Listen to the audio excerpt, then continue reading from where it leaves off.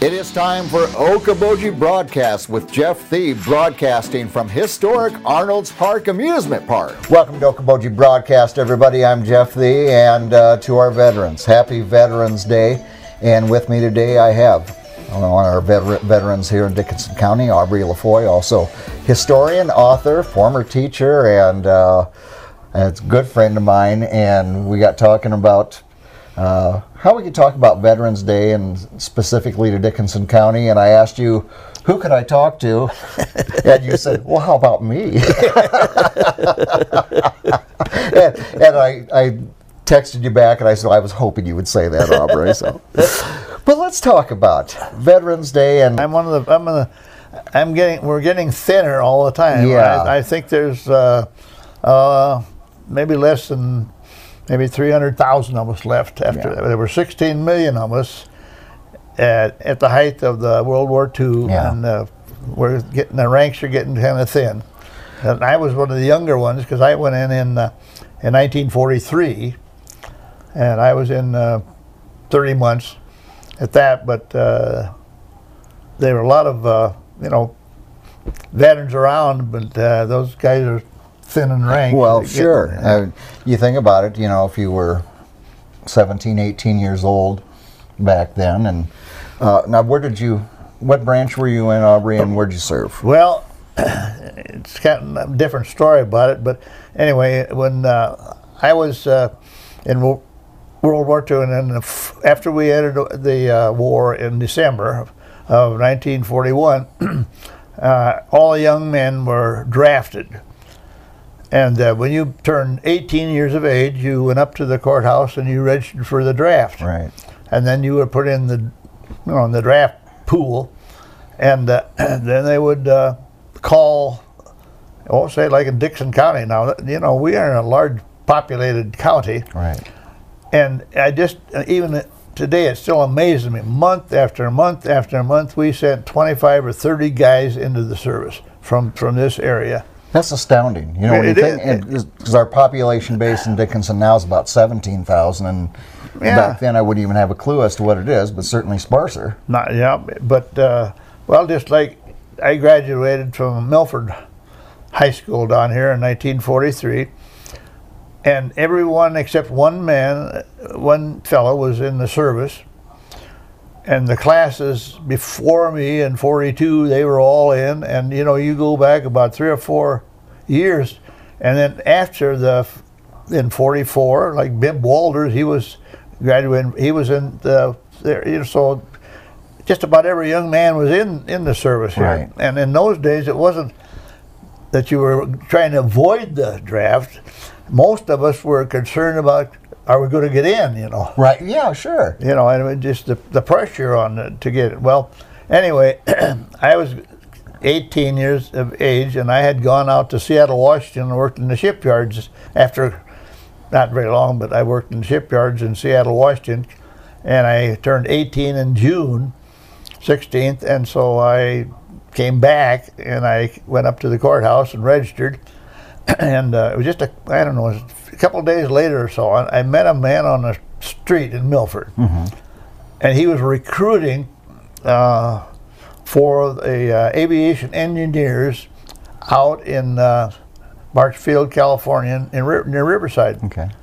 And my dad was in World War I, and he was the engineer, and I thought, well, so I volunteered for that, so didn't need to worry about getting drafted or anything. Yeah. So I drafted. I got in July, and I went down to Des Moines and took the physical, and thank goodness it was in the summer because they took everything off. The only thing I had on was my glasses, and parading around there for a couple hours, And anyway, I came back after I passed that, and then they swore us in, and then we came us home for 2 or 3 weeks, and then I went in late August or late July, and early August in 1943.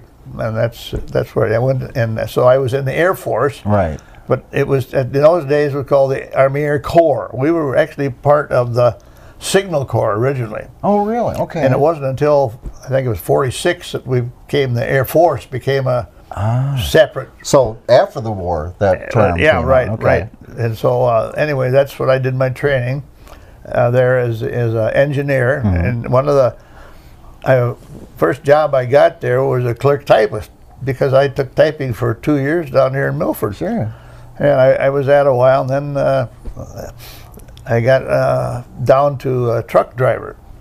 And I took a course to become a truck driver and so on like that. So, I mean, that kind of set me up for the rest of the war. Sure. Well, then I was in that for a while, and it's how things happen. You think, and God, God has sometimes things for you to do. Yeah, you've got a plan there. A plan, and then we were there in March. We went out to Edwards Air Force Base in California, and that was an interesting place because one of some of the things I thought was the first rocket. I mean, our ships, our jets, ships, Yeah. And I remember we were out working we were building a rifle range over across the dry lake there. Yeah. And this plane kept going over, and it zipped by, and we argued, where the heck's the propeller, And it was just like took a big smokestack and took 2 wings and a tail on it. but it was one of the first ones. Oh my goodness. In the jet.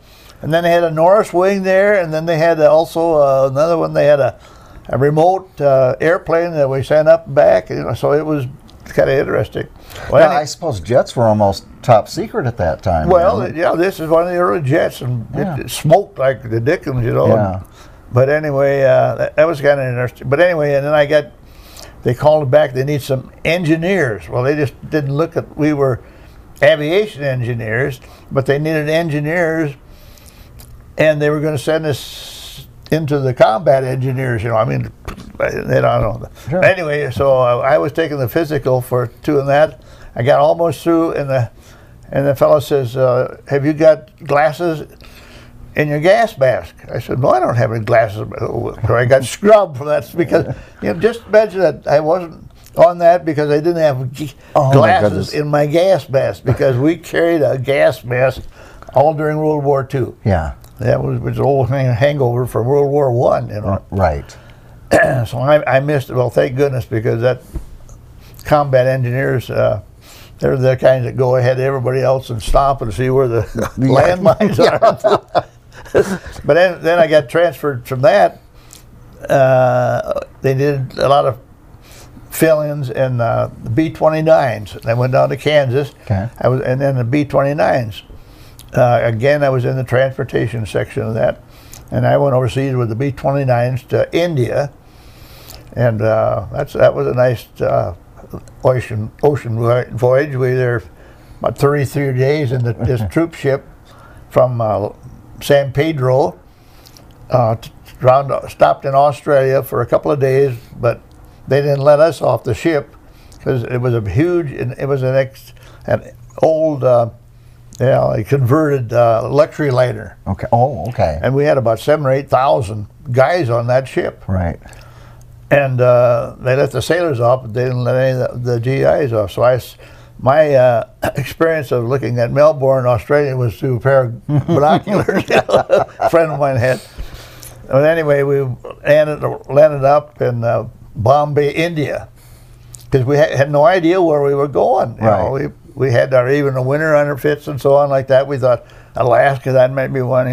Were you equipped in case of attack during that long voyage at all to defend yourselves?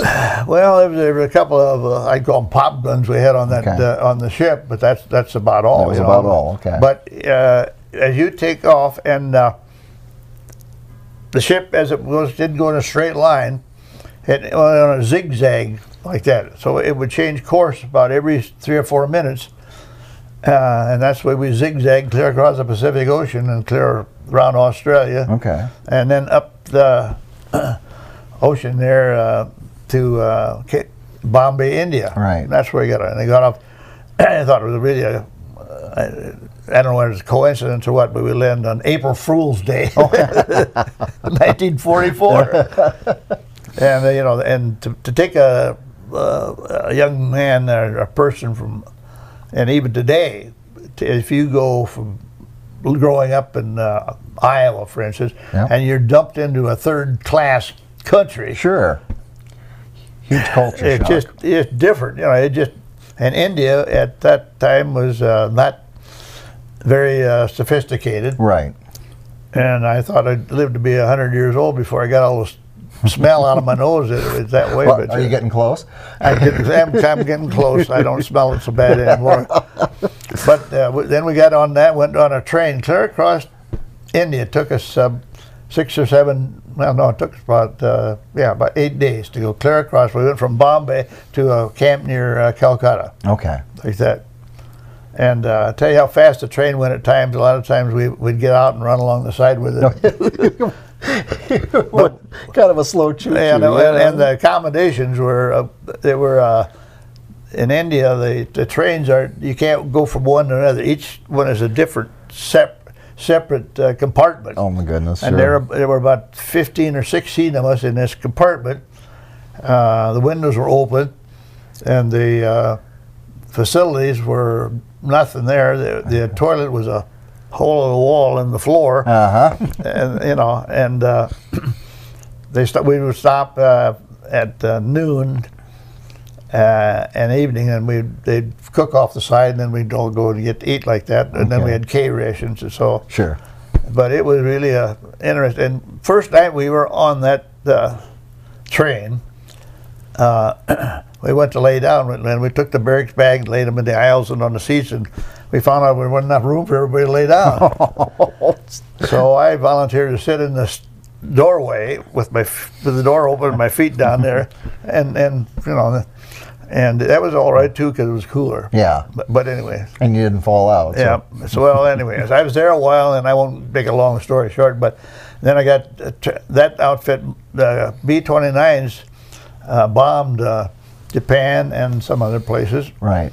And we had to fly over the hump. Well, I got put into another outfit because somebody didn't figure out how much gas that rascal took. So I was in a B-24J out, which they took B-24s and converted them to tankers. Right. And they flew those gas-filled planes up from India over the hump to China. Right. Anyway, I was in it, and I had a very sophisticated job. I was on the personal equipment, and my job was to check the oxygen system. Okay. And my equipment was 2 wrenches, a can of soapy water, and a paintbrush. Well, anyway. That was your equipment. Yeah, but anyway, so I found, and then after I got put in another outfit, and the next thing I knew, I got dumped into a quartermaster company and drove from India to China. And I spent the last of the war about 6, 7 months up in China. Yeah. So I got to see the world. And when I came home, I came the other way through the Suez Canal, the Mediterranean. And so here I was on just almost 21 years old, and I'd already been clear around the world. Man. But anyway, had nothing. But anyway. So you're there, and you hear about victory in Europe. Yeah. And that was in May, 45, and then of course the Asian Theater in August. August, yeah.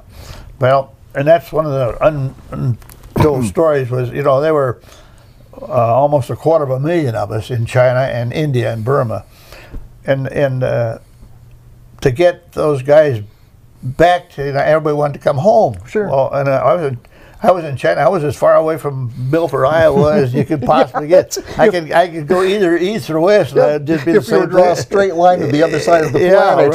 Right. But you know, I was up there and way up in China, and I flew down to Kunming. Then I flew over the hump in a 54, and then I got on a ship in Calcutta and went down, and I came home. Well, but you know, 3,500 died. Well, there's 3,500, and you got, you know, 250,000 guys to, you know, that was quite. So I didn't get home until January of 1946. Oh my goodness! Oh, and of course, here I'd been in the tropics for all those years, and I got dumped back into Iowa here, and in January. About froze.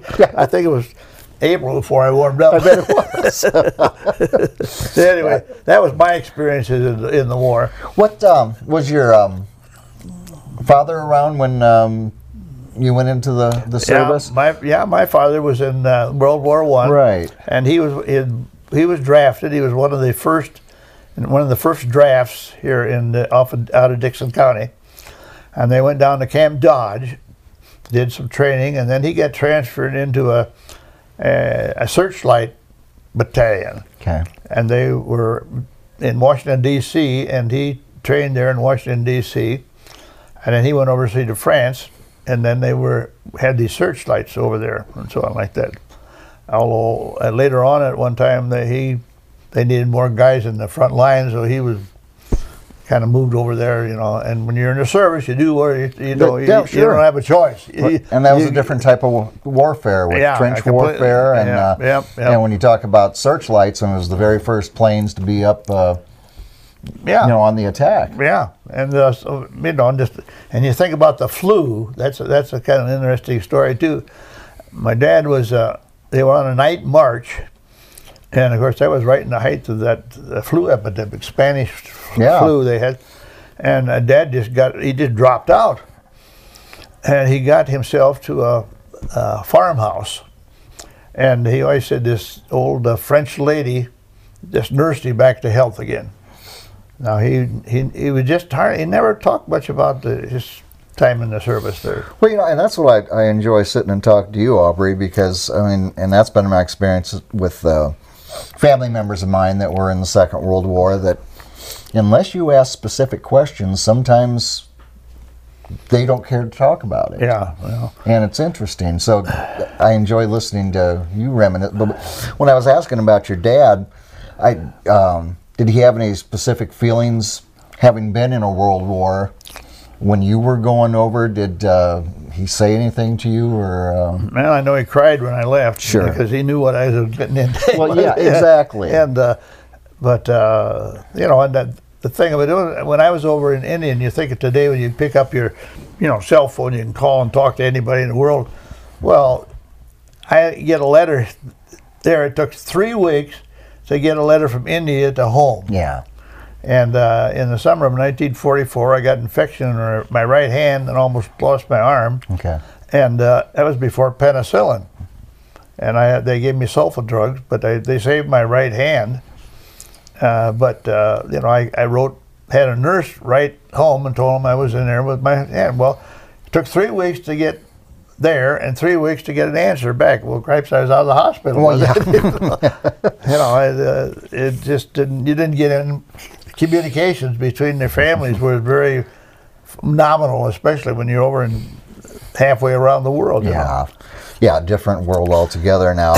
And Veterans Day being on the 11th, and of course this year it's so, any commemorative services being virtual and so forth. But I want to talk about Dickinson County. And when I first contacted you, we have the tower, pardon me, at the courthouse. And I think about the history of the veterans from Dickinson County, and you got some information on that. Well, one of them, I got very involved with the Okoboji Cemetery up here. Yeah. And one of the things I found out early on is that they had an American Legion club here in Arnold's Park. Well, they just ran out of guys, and so they expanded. And they were the ones that were taking care of putting the flags up on Memorial Day. Sure. And so I knew Barb Lancaster was very, very much involved with the Okoboji Cemetery, and getting talking to her, and so I was able to get Mary Turnhorst. Had one of the classes up here in the Okoboji School. Sure. And so in talking to Mary, we got the kids from the Okoboji Middle School to come on before Memorial Day and put the flags up for the veterans there. And the kids just enjoyed it. And Mary would bring down in 3 different groups, and they would take one cemetery, and Barb and her group would get them the flags. And and the kids would go and put the flags up for the veterans on Memorial Day, and it's kind of interesting because you know, a lot of the kids never even get in cemeteries, you know, first place. Yeah. And but they had a ball, those kids. And one day they were 3 girls or 4, I don't know, they had arm in arm, and I gave them the flags, and they were going down the thing there, singing "God Bless America," you know, and it almost brought tears to my eyes with watching those kids like that, you know. And there's even that, you know, there's about 200 veterans buried in the Okoboji Cemetery up here, going back, many of them back to the Civil War and so on like that. And one fella down there's one, if I can find it here, there's one that deals about World War One. There's a good story there about if you get into the cemetery there, you'll find a marker there is I don't know if you can see it or not, but there's a cross there, and on top of it is a World War I helmet. Yes. You know, that kind of intrigued me what that was. Well, so I did a little digging, and World War I ended in November 11th. Yeah. At 11 o'clock. Well, this fella, his name was Wade Michaels, and he was killed November 10th. Oh my goodness! Just the day before the war. Yeah, and he was brought home, buried there, and of course in France, and then 3 years later they brought the body home here. Okay. I never quite got the time, but I think he was might have been on the ship that they brought the unknown soldier of World War I back. Okay. I'm not sure about that, but anyway, he's buried up here. And, you know, that's one of the unusual things about veterans.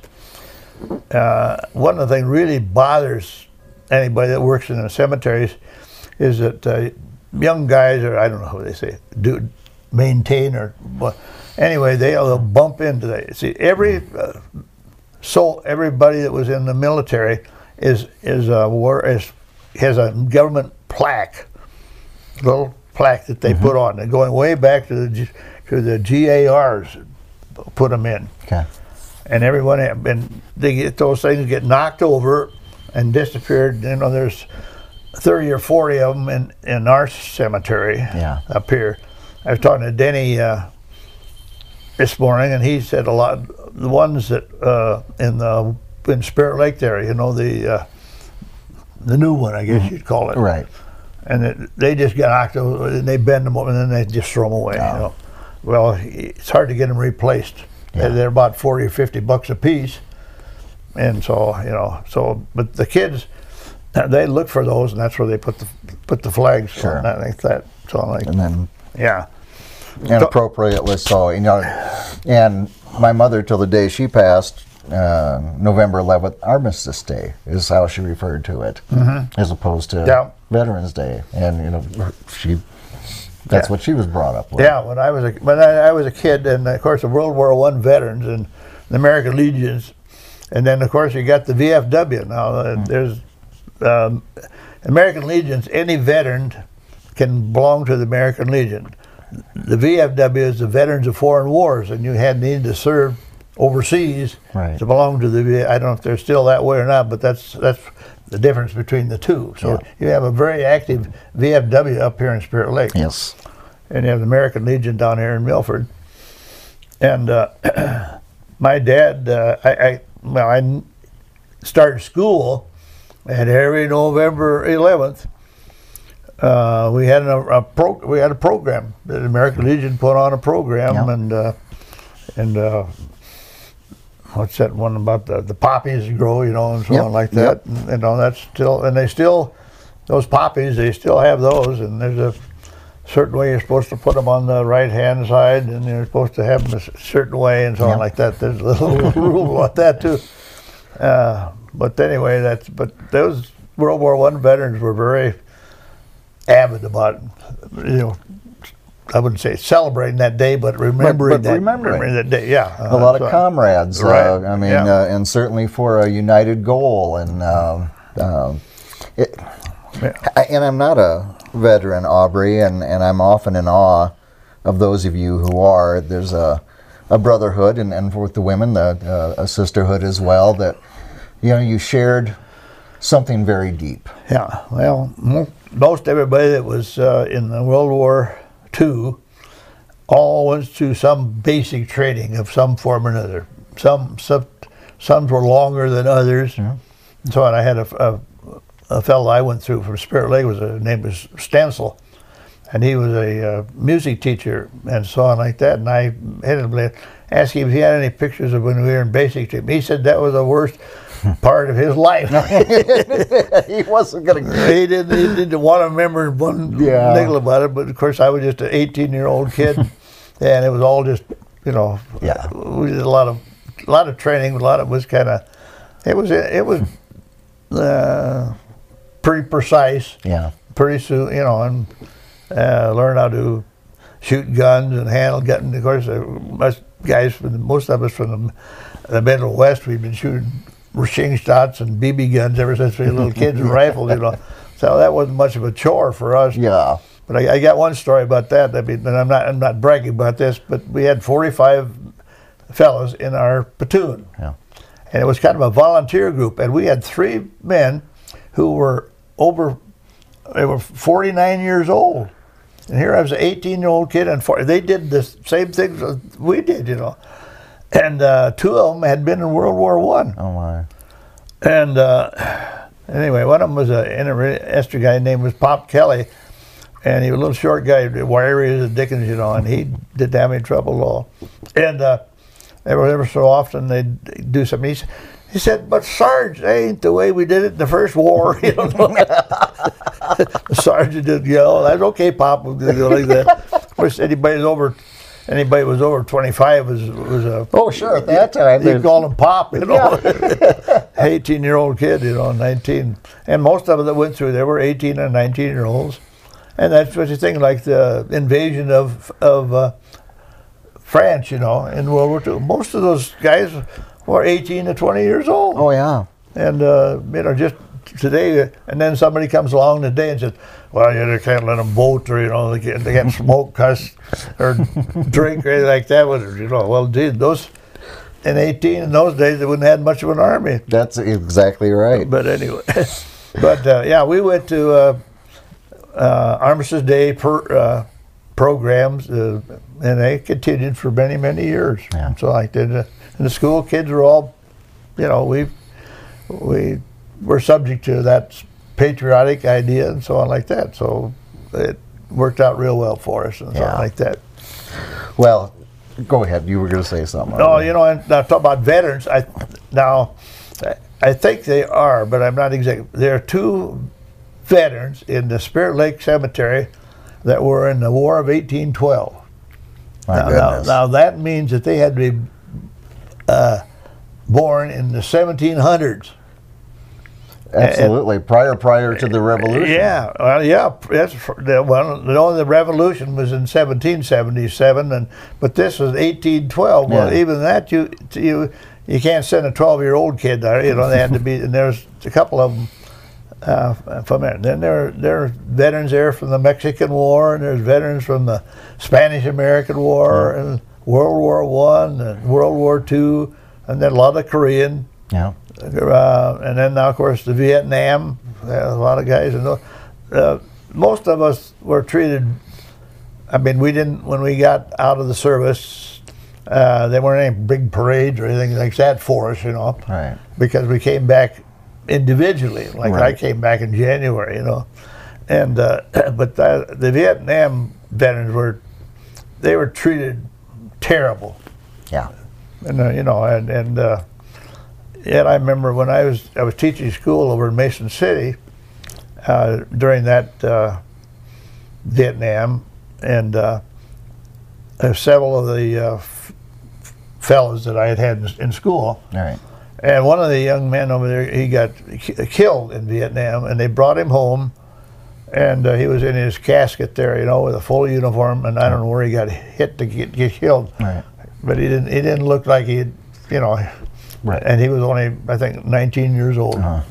You know, that just kind of gets to you, you know. Well, yeah, serving his country. Yeah. Like everybody else. Yeah. And so they were drafted. I had a son who was that age, and he had a physical problem, so he didn't go. But you know, everybody, and like after the World War II, and I got discharged, you know, and I remember about the last guy I saw there, he wanted me to join the reserves, and I said no, I didn't think so. I said, if there's another war and I can't make a PFC and truck driver, forget it. By golly, you know, and I was in college and during the Korean War, and they were a lot of the fellows that were in reserves, they get called back in again. Sure, they did. And you know, they had a big cadre of World War II veterans they could have called back in, you know.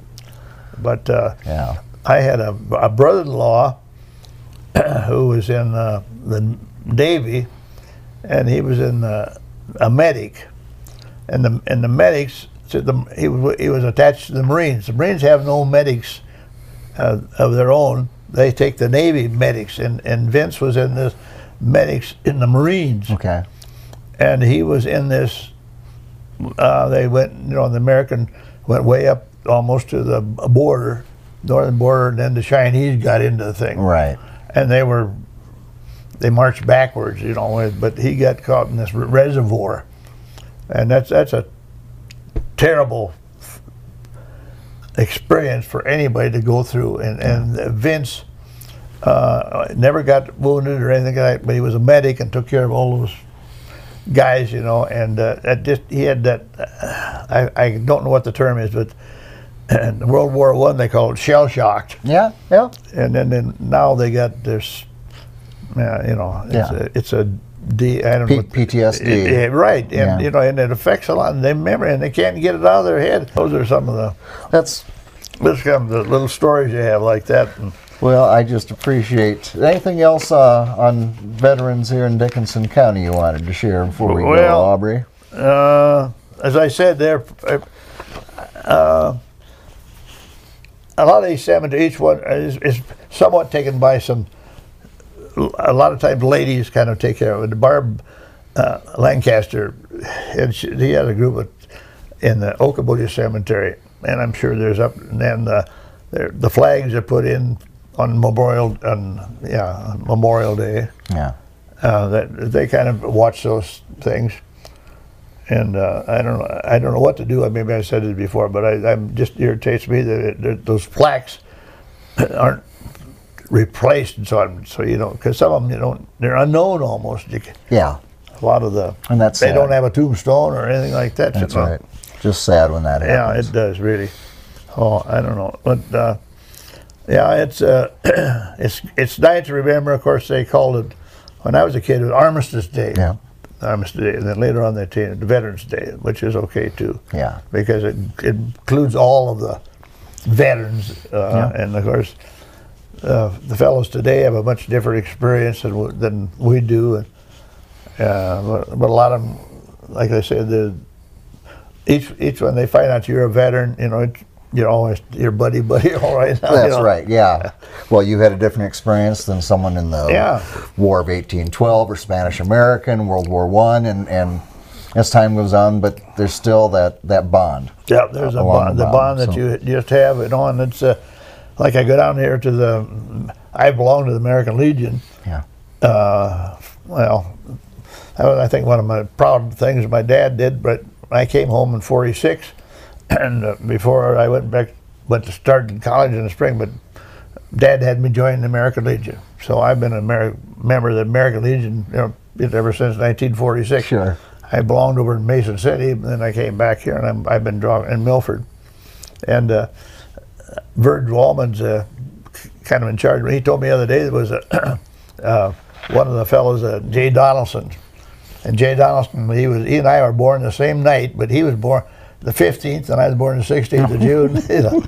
A few minutes apart there. And he worked. He lived in Milford for a number of years, and he had the member of the American Legion, and he had moved to Ames and different places before it, but he always kept his membership in the American Legion down here in Milford, Iowa. No. Every year he sent his dues in, you know.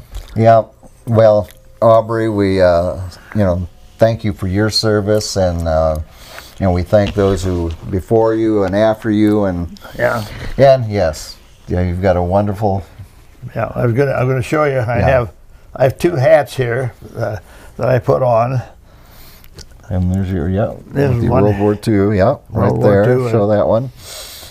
And then I have the one here for the China Burma India. Yeah. I should hold that up. There we can. There, I see it. Okay. Yeah. And of course this is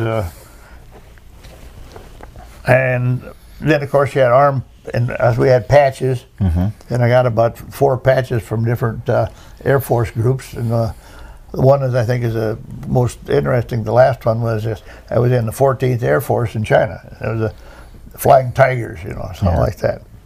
So, and then I found someplace, I drove trucks, 2.5 ton truck, a good share of the time I was in the service. I drove from India to China over the old Lida Burma Road too. That was an experience. I bet. But and as I look back at my life, when I came out of the service, and then I went to college, and in the summers I always look for something. I looked for something. The last thing I ever thought of driving a truck. That never became it never even entered my mind to go out and get a job as a truck driver. I guess I'd have enough trucks. You did your part with trucks. I did my part with trucks. Yeah, and of course I never repaired them or changed the tires or stuff like that. Yeah. But you learned how to take care of your truck because you took care of yourself.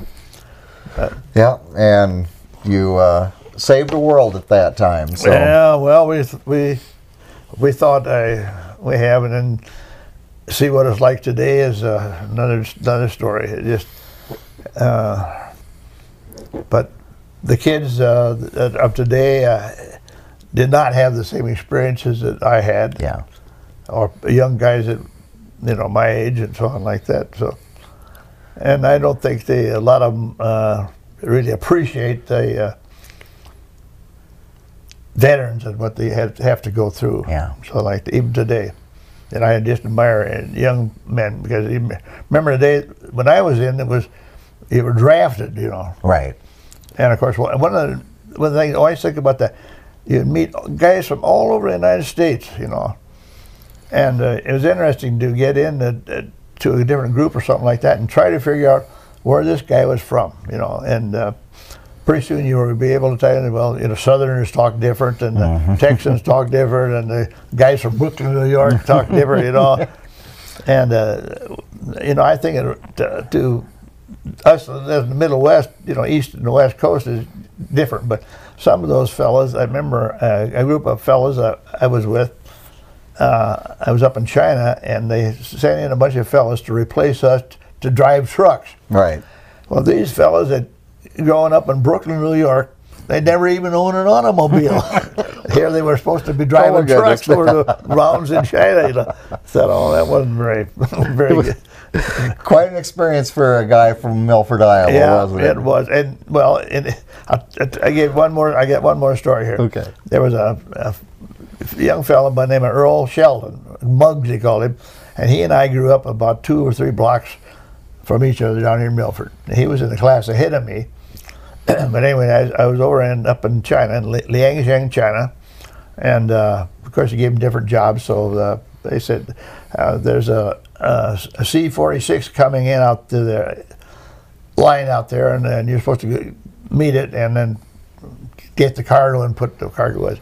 So I got up to the tower and I waited for this plane. It came in, and then I followed into where it was parked up, and it pulled around and turned the engines off, and I backed up to the cargo door, and the cargo door opened here. Here Muggs Sheldon steps out of my gosh. truck, Again, on the other side of the I world. said, God, here's two guys from little Milford, Iowa, meet clear over and halfway around the world in China, you know. When they say it's a small world, they and just a small, and then Muggs was there, and then he came back and he was stationed there in that place for a while. So one day I asked Muggs if he wanted to. We drove from Liangshan over to Wanxian, which is on the Yangtze River. We picked up a load of stuff that they were hauling from. Anyway, right. So I asked Muggs if he'd like to drive. He go, oh yeah. He said, oh. So we drive over, you know, and what did we pick up that day? What, 250-pound bombs. And they just put them in the back of the truck, you know. And so then we stopped at a cafe. We always stopped for lunch. We started out. The first corner we went around, those bombs in the back. And get your heart racing. And Muggs turned about white, you know, and he said, Aubrey, what happens if they go off? I said, Muggs, you'll never hear the bang. And you won't have to pay for lunch either. Yeah, you know, you just did it because that's what you were trying to do. Yeah. Amazing, Aubrey. Yeah. So. Well, again, I thank you for your service and all our veterans out there watching. We salute you and we thank you for your service as well. My friend, thank you for sharing stories with me. It's always a pleasure. Well, that's one thing about my legs aren't worth a nickel anymore.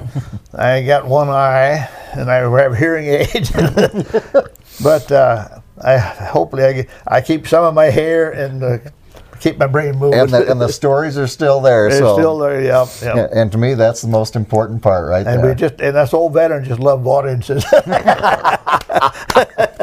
Well, you got a sure bet with me, I guarantee that. Okay. All right. Aubrey, thank you again, my friend. Thank you, Jeff. Aubrey LaFoy has been our guest here today. And again, we thank him for his service. Veterans, we thank you for your service as well. Thank you for watching us right here on Okoboji Broadcast. Okoboji Broadcast, broadcasting from historic Arnold's Park Amusement Park, is brought to you by the Scott Troutman State Farm Agency in Spirit Lake, by Pure Fishing, located in Spirit Lake, by Last Touch Painting and Cleaning, providing interior, exterior, and house painting and professional cleaning services in Spirit Lake, by Quest Wealth Management, a financial advisory practice of Ameriprise Financial Services with advisors Jan Spielman, AJ Spielman, and Erica Wachholz, by Ducky's Marine and Motorsports Repair in Spirit Lake, Bank Midwest, dream big, plan wisely, live well, by Lakes Regional Healthcare and Avera Partner, Brands Law Office located in Spirit Lake,